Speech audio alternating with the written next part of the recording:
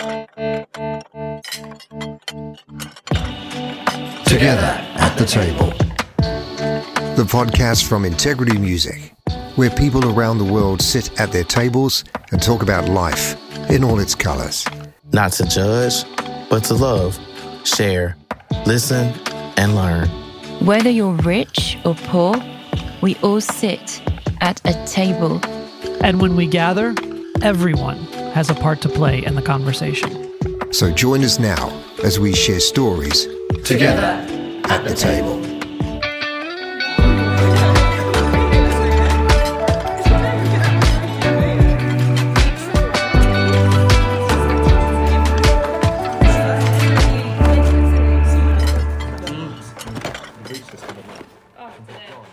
Welcome to Together at the Table, the podcast from Integrity Music that brings you inspiring conversations with remarkable individuals. I'm Andrew Phillips, your host, today talking with Todd Smith. Todd is a singer-songwriter and founding member of the CCM band Selah. He is married to best-selling author Angie Smith and has 4 daughters who range from 7th grade to college. Todd was born in Michigan, but he grew up in the Democratic Republic of the Congo with missionary parents, which has greatly shaped his heart for the international family of God and the eclectic genres infused in his music. Selah has been together since 1997, touring all over the US and winning 11 GMA Dove Awards along the way. The band is made of Todd alongside Alan Hall and Amy Perry, who together have been sharing a solid message of biblical truth through anthemic songs and revived great hymns of faith. The band have a passion for raising up the next generation of children to become leaders of their church and communities through One Child Global. They have just got back from a trip to the Dominican Republic with one child. Selah's latest album is One Name, a project made of tracks from all over the world translated into English, from Brazil to France, India and Indonesia, in the Netherlands and Sweden, honoring international songwriters and artists whose songs glorify the Lord. Todd, welcome to Together at the Table. So this podcast is based on Luke 11:37. When Jesus had finished speaking, a Pharisee invited him to eat with him, so he went and he reclined at the table. And one of the things I thought would be good to do in this podcast is every guest gets to invite Jesus to the table for our conversation and for this time. So I wonder if you'd like to do that, Todd. Yeah, absolutely, Andrew. Let's do that. Lord, we welcome you here. I thank you for your presence. I thank you for your spirit, and just ask that you would be in this conversation. If there's anything that I'm wanting to say, but it's not the right thing for this conversation, I pray you would just, give me a pause on that and just be in this. I pray it'll be something that ministers to people and speaks to people and just draws them to you. In Jesus' name, amen. Amen. The first question is about the table you work at. So if I was asked you to explain the table you work at, talk about it to us. Wow, that's a great question. It's interesting because we just released a Christmas album called At This Table. And the interesting thing about that song is that it's talking about when you have the holidays, it can be a very awkward time, when family members are coming, especially if there's family members you don't like, or it's just going to be awkward conversations, or some people may not be welcome. And that idea that Jesus welcomes all of us, that everyone gets the opportunity to be at his table. And you see that whether he's with the Pharisee, whether he's with the tax collector, whoever it was, he was always comfortable in his own skin, and he would connect with anyone. And so I think for us, for our group, as far as our work goes, we have an opportunity within 3 to 5 minutes to share the gospel. So I think a big place for us is, as far as our table, it's speaking truth, but it's also singing to people who are broken, people who are wounded, people who have had incredible hurt. A lot of times we have people who come to us and they say, I just lost my dad. And as he was passing, we were listening to Wonderful, Merciful Savior, or we were listening to this song or that song. And that's a very sacred thing that we get to be a part of, that I would never get the opportunity to just be there with them in their cars while they're listening, and their kids are listening, or in this moment where a loved one's about to pass, and yet they would choose to use one of those songs. So our bywords have always been comfort and encouragement. And so that's a long answer, but I think that's kind of where, if I were to say, what is our table? It is something where hopefully, our music's not for everybody, but for the people that listen, hopefully they sense God's presence in it and they're able to internalize it. And then when they sing it, they're singing truth. So it's ministering to them. And in those sacred moments where it's really difficult and painful, they are able to experience God's peace because of the words and the music. And I want to ask then, when you're at that table yourself or with the whole group together, are you conscious that Jesus is at that table at that moment of preparing your music? Yeah, I would say most of the time. Yeah. I think it's funny. There's sometimes where we'll start off with an idea that we really feel like, for me, I feel like we're in right now in the music that we're creating and that we're writing. A lot of times we do hymns, and those are always a bedrock of what we do. But also I write quite a bit, and I have felt and it may just be it's my own interest, but I would like to believe that I feel like this is what God's putting on my heart. And all three of us have different things that we're wanting to write about. But for me, it's spiritual warfare. I feel like the enemy is so brazen and so out in the open. And so for us, it's how do we equip the church with words that help them fight spiritual battles, even if they don't realize it. So when Paul says we wrestle not with flesh and blood, but against principalities, dominions, and powers, again, I think we kind of have this ethereal idea of what that is and don't take that literally, that as basically what Paul's saying is as real as this conversation is, and visually how you can see us, the spiritual realm is far more real. Wow. It's far more real. And my dad has even said, he's been a missionary for 45 years in Africa, but he has said, if we could see the spiritual realm, we'd be on our knees all the time, just to be aware of the battles that are taking place, dominions and principalities and powers. This is stuff that's very organized and is all around the world. And so how do we fight that? One of the most powerful ways is through prayer. One of the most powerful ways is through praise, fasting. I don't like to fast. You can probably tell that. But so all that to say, I think most of the time, I don't want to say, yes, all the time we're just perfect with this, but there is definitely a conscious thing that way. Can we move to like your table traditions, your family table and so on? And I wonder if you can share a unique or meaningful tradition or traditions that you've grown up with in your family. Yeah. Man, let's see. So I have 4 daughters. We have 5. We lost one the day that she was born. I'm sorry. Her name was Audrey. She'd be 16 this year. And I have twins, all girls. I don't make boys. So it's Ellie and Abby who are juniors in college, and then Kate is a senior. And very athletic, and then Charlotte is our baby who we had after we lost Audrey, and they're all gifts, but she was just such a gift after. She was a really easy baby too. And so let's see, Christmas is obviously a big thing. Thanksgiving is a big thing. Typically what we do at Christmas time is most of my family lives down here, and my wife, she lost her father 4 years ago. So prior to that,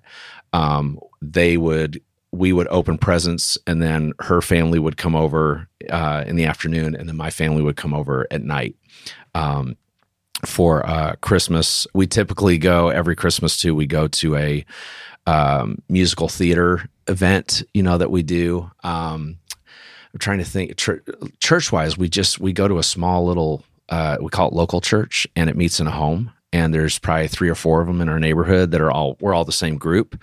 So once a month we gather as a group, but then every week we're with our 5 or 6 families in our neighborhood. And that started during COVID. And that was actually pretty amazing because when you couldn't connect with people, we could all connect with each other because we all lived there. I'm trying to think of like a really great tradition story, but I can't really think of. I don't know. I can't really add any like some great traditional story that we do. A table is a gathering place, though, right? It's where you come together. And I wondered if you can explain a bit about how important it is for you to be with your family, and maybe even look back at your family table with your father and mother that as well. Tell us about those sort of things. Oh, absolutely. So I grew up in Congo, and my grandparents were missionaries out there. My mom, when she married my dad, she prayed specifically. They were in Bible school, and she knew that he was born there, and she never had any desire to go. So she specifically prayed, God, I'm falling in love with Jim. Please don't ever send me to Africa. So I keep praying, Lord, don't ever send me $1 million. And he still hasn't, but I can hope for it. But anyways, she prayed that, and then they got married. They were in church ministry for about 12 years. And then Dad started to sing and made a couple project records with Zondervan out of Michigan, and then did some independent projects. He was in California singing, and then our house, we were Western Michigan. It was the 1977, and it was a horrible storm year. We got, I don't know how many inches of snow, but our heater caught on fire and burned the house down like within 30 minutes. And I was 4 at the time. I just remember, seeing it and wanting to make my mom feel better. And we were going to redecorate the next, summer. So I was like, well, Mom, at least we won't have to repaint the house, But my dad called 3 days after, once he found out that we were all alive. And he was just grateful he wasn't coming home to funerals. And Mom's obviously devastated, and she's like, "What are we going to do?" And he was like, "Nancy, I think God's calling us to go to Africa." And she's like, "Are you crazy?" And I have so much respect for my mom. One, for my dad to listen to the Holy Spirit. He said it was like the Holy Spirit came in as he just found out everything, and just it's like the Holy Spirit said, "What about Congo? What about starting a Bible college?" Because my grandparents had started 3 mission stations and never got around to actually doing the Bible college because my grandpa died. And so he thought about it and knew that. But then for someone like my mom who never wanted to go, she wasn't one of those ladies who's like, "Hey, I've just been, wanting to go to Africa since, I was a kid." And God bless those women who want to do that, and men who want to do that. But she never did. But still to be obedient, in the midst of it, and to walk through it, even when you hate it. But it's not a penance, not, "Oh, hey, I'm going to go to Africa so I can make up for these things I did." It's, I know I have to walk through this. I don't want to be here, but I'm going to be obedient. And for a year and a half, she struggled. Just struggled, and would cry and would go, "When are we going back?" Like the highlight of her day was to go check, and 1,000 days till we go back to Michigan, 999 days. But God worked in her heart over time to where now she's the glue of that ministry. And so when you're talking about gathering around the table, our family, it was so critical how close we all were. And so we had, it's a round table like this, but it's much bigger. And so breakfast time, we always had breakfast together. We always prayed and we always read. And so some of my basic beginning Bible lessons, even an understanding of Scripture, was that time at breakfast. And it's amazing how I still go back to that, and go, "Oh, wow, this is where this began." So yeah, a lot of tradition there. I think what's interesting about that Matthew 11:37 is that the Pharisee invited Jesus and he accepted it. Yes. So there's a gratitude there, isn't there, about being invited to dinner and so on, and being at that table. How do you express gratitude at the table? Wow. I think sometimes you can pray, right, before you eat, just not even thinking of it, and kind of go, "Well, yeah, of course I have food." And if anyone should know better, it should be me from being in Congo, because the average income was about $150 a year, and so it's intense poverty. And even though like we were wealthy compared to everyone else, we were missionaries. It wasn't like we had, a ton of things, but just man, to be grateful. I think having joy, I think so many times I associate I want to be happy. Well, no, but joy is a peace and a trust and a presence in the midst of whatever happens. And so I think one of the greatest ways for me to express it, or where I try to be more mindful of it, is to just have joy when I'm in my house. Sometimes I'm coming home from the studio and it was not my best day singing, or, just whatever meetings or whatever, and going, okay, before I get out of this car, what kind of temperament, what am I bringing into this house? And how do I, if I'm really angry about something, okay, calm down. Lord, give me peace.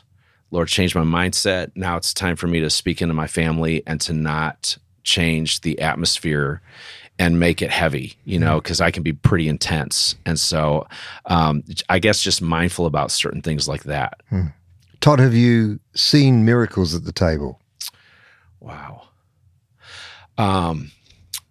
When we were in Africa, my dad had gone and done evangelism, and he was on an evangelism trip, and we lived out in the boonies, so there's no hospital, there's no paved roads, there's no gas station. We finally had electricity about 5 hours a night. But he was gone, and my younger brother was probably 6 months to a year, and he had a really bad temperature and wasn't keeping anything down, any liquids or anything. And we were in our house, and my mom just took him and ran down to the church. I think it was a Sunday morning, and went down there and walked in the middle of the service, just bawling her eyes out, which really, made everybody upset. Like, are you okay? How are you doing? And they didn't say, hey, get out of here, you're interrupting our service. They stopped everything. And she just said, I think my son's dying. Will you pray over him? And they just stopped everything. And they prayed, and she took him back to the house. And the next morning, his fever, it was gone. And he had been like that for days and should have died. And so you would see things like that. I've heard so many different stories of just different miracles that have happened. And I feel like, there were times where even, I can't remember like specifics, but where dad or mom would say, hey, this is the situation. Maybe it was a financial thing, one specifically was we were going to go to boarding school, but it was really expensive to go there. And so they were like, we need to pray about this, and we're going to see if we can reach out to some of our supporters if they'd be willing. And they were, and you would see things like that where like a check in the mail would come, or something would happen where you're always barely making it, but you would just see the hand of God in that.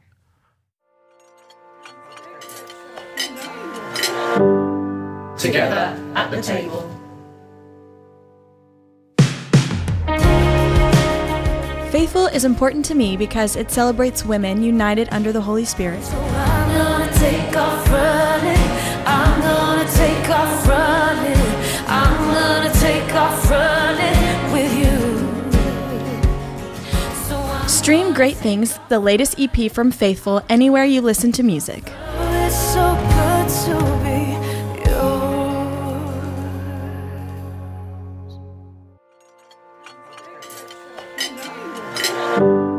together at the table. Hi, Andrew Phillips here. We've put together a resource for you to take your podcast experience to the next level.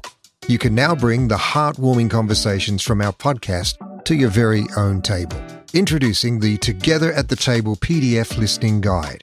This guide provides a deeper insight into our series and offers you the chance to host your very own Together at the Table gathering. Inside, you'll find all the thought-provoking questions we discuss in every episode. Use these questions to create meaningful conversations with your friends and family, just as we do on the podcast. It's a great way to connect and grow together. Download your copy now by going to integritymusic.com/together at the table. We'd love you to share your responses with us. What insights did you gain, and what conversations were sparked around your table? We've set up a voicemail so you can get in touch and tell us about your stories from your table. Call 1-607-96-TABLE. That's 1-607-968-2253. We look forward to sharing your stories and thoughts on a future episode. Thank you for being part of this beautiful community.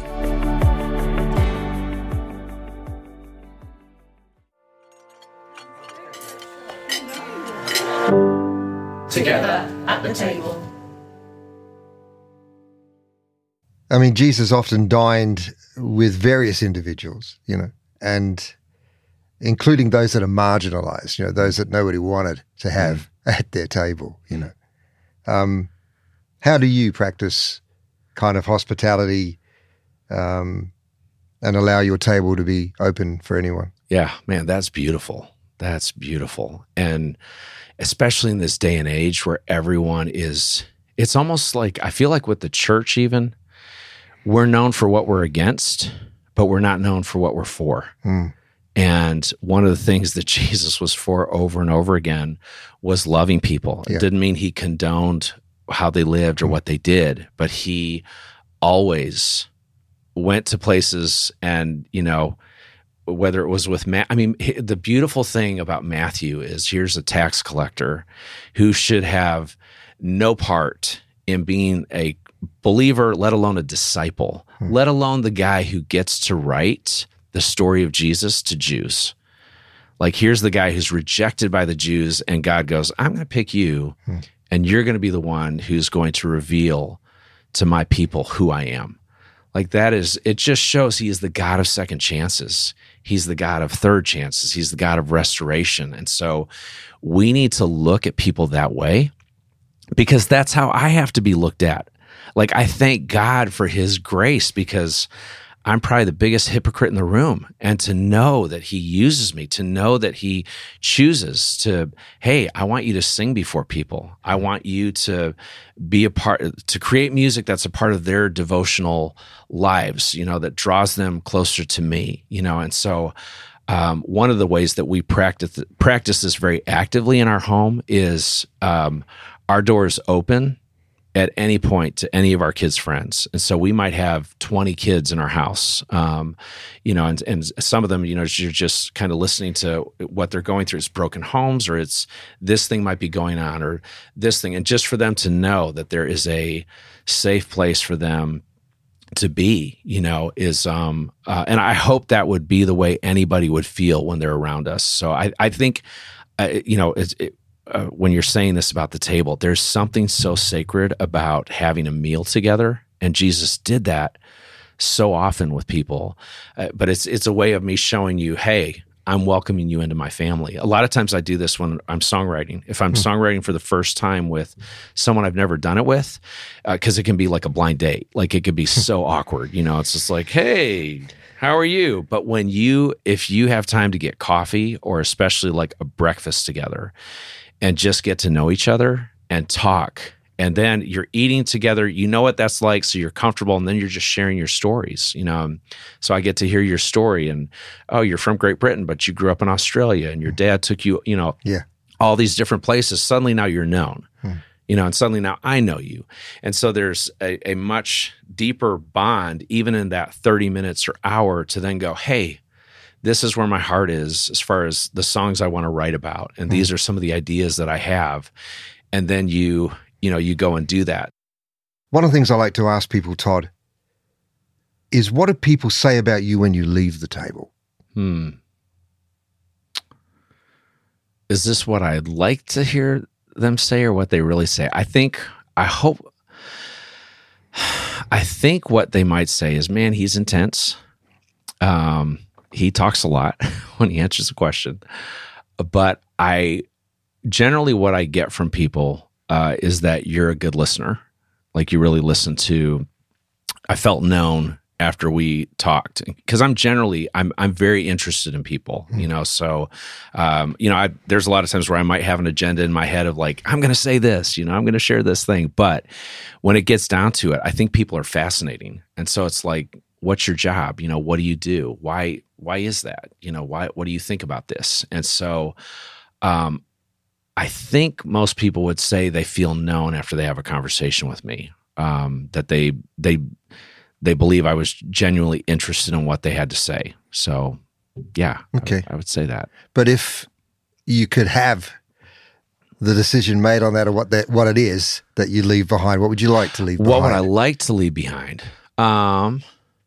Probably selfishly, I would say that I sounded smart or interesting, but I would hope that that I'm someone who I knew what I was talking about, but at the same time, I really cared about what they were saying and who they were, and that they came away from the conversation full, if that makes sense.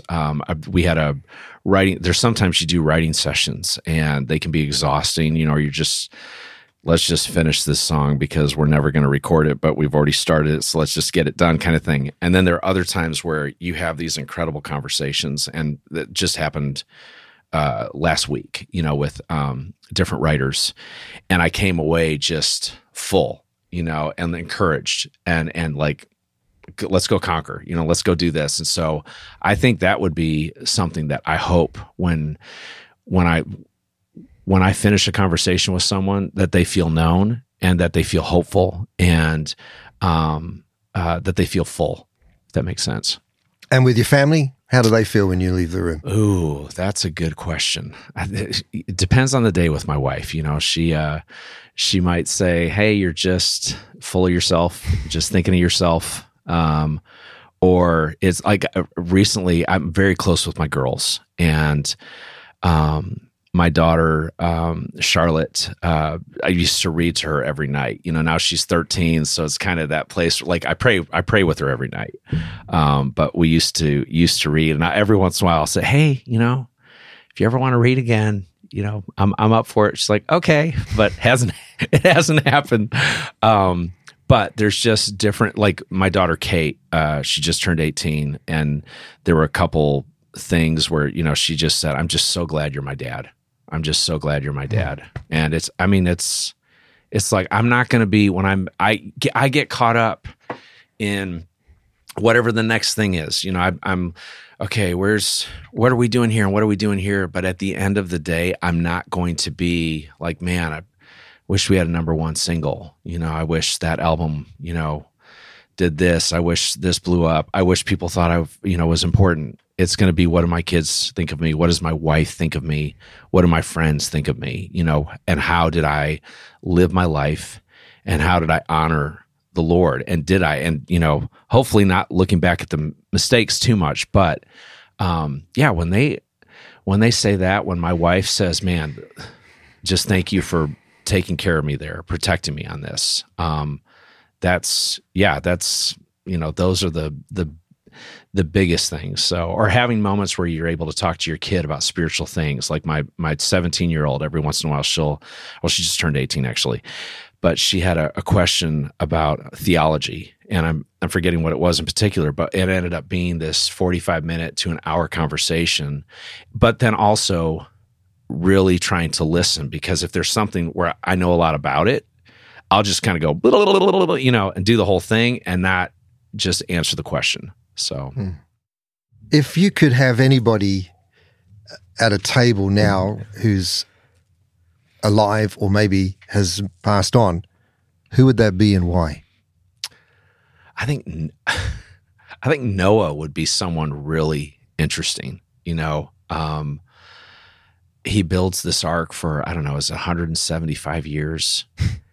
There's no major flooding that's ever happened, but he knows he's on mission and has to do this, and probably goes and gets a trade and learns how to sail, and because he knows this is coming, down the pike. And then after it's done, and Peter, even in 1 Peter chapter 3:19 talks about it being the first form of baptism, that ark coming out of the flood. But what was that like to start all over again? There's just 8 of you. There's no one else in the world. What was that like? So yeah, that there's so many biblical characters that it would be interesting to talk to and to see their faults, to see, like my grandfather is actually someone I'd love to know, because it's almost like God the Father, God the Son, God the Holy Spirit, and then Laban Smith. But all I have is this image from my dad, who was 11 when he died, so he just has that image of this bigger than life person. I don't know his faults. I don't know his, he was such a passionate person. So it'd be incredible to have a conversation with him and go, what made you think about, hey, I'm going to go to Africa in the middle of malaria and everything else in the 30s? Like, why'd you do that? What was it like when you shared at the final mission station where they were doing child sacrifice at that point, and you shared how God had sacrificed his son so they no longer had to do this, and they literally got it, and the men were dancing and rejoicing because they didn't want to do this, but they felt like, because Satan always takes what is good and he perverts it, and so this freedom that God would love them that much, that he would send his son, like they were dumbfounded. And people who, they weren't even saved yet, but when he shared that, they start going and evangelizing the other people in the village. Did you hear about this? Did you hear what God did? Did you hear what Dr. Smith said when he said this about Jesus? And that whole village came to faith, like overnight. Like, what was that like? So it'd be things like that. But I think Peter and Paul and David would be an interesting one too. So yeah, those would be different ones. And just to get context, just because they're like bigger, they're so big, you almost think like they knew what was going to happen, but it's like they didn't know what was going to happen. They were just being faithful that day and the next day. Something beautiful that came out of what you said then, it really resonated with me, is that Satan takes what's good and destroys it. Yeah. Jesus takes what is bad and gets rid of it. Yeah. Yeah. And that is something that we should remember in these discussions, that when we sit at the table, if we're trying to destroy something, that's bad. But if we're trying to take away and heal, something that's been doing something bad in our lives or hurting us, that's good. Yeah. Okay, the big question is, if you sat with Jesus at the table and it was just you and him, what would you say? Wow. I think one of the first things I would say is, where's Audrey? How's it been? What does she do? What does a day look like for her in eternity? I don't think I'm going to ask him, hey, why'd you allow it to happen? And the reason I say that, it's not super spiritual. It's more of a thing of, when I'm in the presence of God eventually, and I think he'd be fine with me asking, and I could ask him, and he would answer gently, and hey, this is what happened. But I think when I'm finally in his presence, the glory of it, the majesty of all of it is going to be so incredible that I'm going to know, and I'm going to be at peace. And I think, I don't know, probably one thing I would ask him is, why did you create us knowing you were going to die for us? Like, why were we worth that? Or what in your plan, in your sovereign plan? Because, in Colossians it says he's the creator of all things and literally created the earth, created us. You knew we were going to fall, and yet you still chose to make us. Like, that's a love I can't even begin to comprehend. Todd Smith, it's been wonderful talking with you, and you've got a lot of questions to place at the table. I was going to ask you in a final thought, if people listening to this today are hesitating about coming to the table to sit with Jesus, what would you say to them? Man, I would say just come as you are. When we were losing Audrey, Angie would have yelling matches in her car with God. You can heal her. You can heal her. You can save her, because we found out at 18 weeks that she had complications that were beyond without a miracle, there was just no way. And no kid had ever survived with her circumstances. And so I would say if you're angry or whatever it is, don't turn your face away from God. Jesus can handle your anger. He can handle your bitterness, but go to him. Go to him. And I would just say I feel like he's very patient. He's very patient, and he will listen to you if you're someone who you don't believe in God, and so you feel like you have no place. I've seen, there are friends of mine who are atheists who have come to know Jesus over time, as they grapple with the things that they have a hard time with. Why does he allow this, or why does this happen? But over time, they come to know who he is. I think your life will be so much more full, and you'll have so much more peace, especially in a day and an age where everyone's against each other. Everyone's, we're not just trying to disagree, we're trying to destroy each other's character.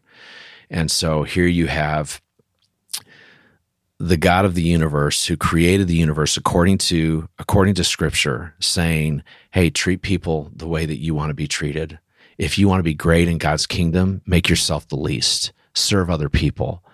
If we did those two things, it would change everything. And so I would say for you, there's always a place for you at the table. There always is. It doesn't matter what you've done. It doesn't matter who you are. There is always a place. And when you humble yourself, it is amazing how God receives that and how he will change your life and speak into you. Todd Smith, thank you for the music, and thank you for the stories, and thank you for being together at the table. Thank you, Andrew. Together at the table.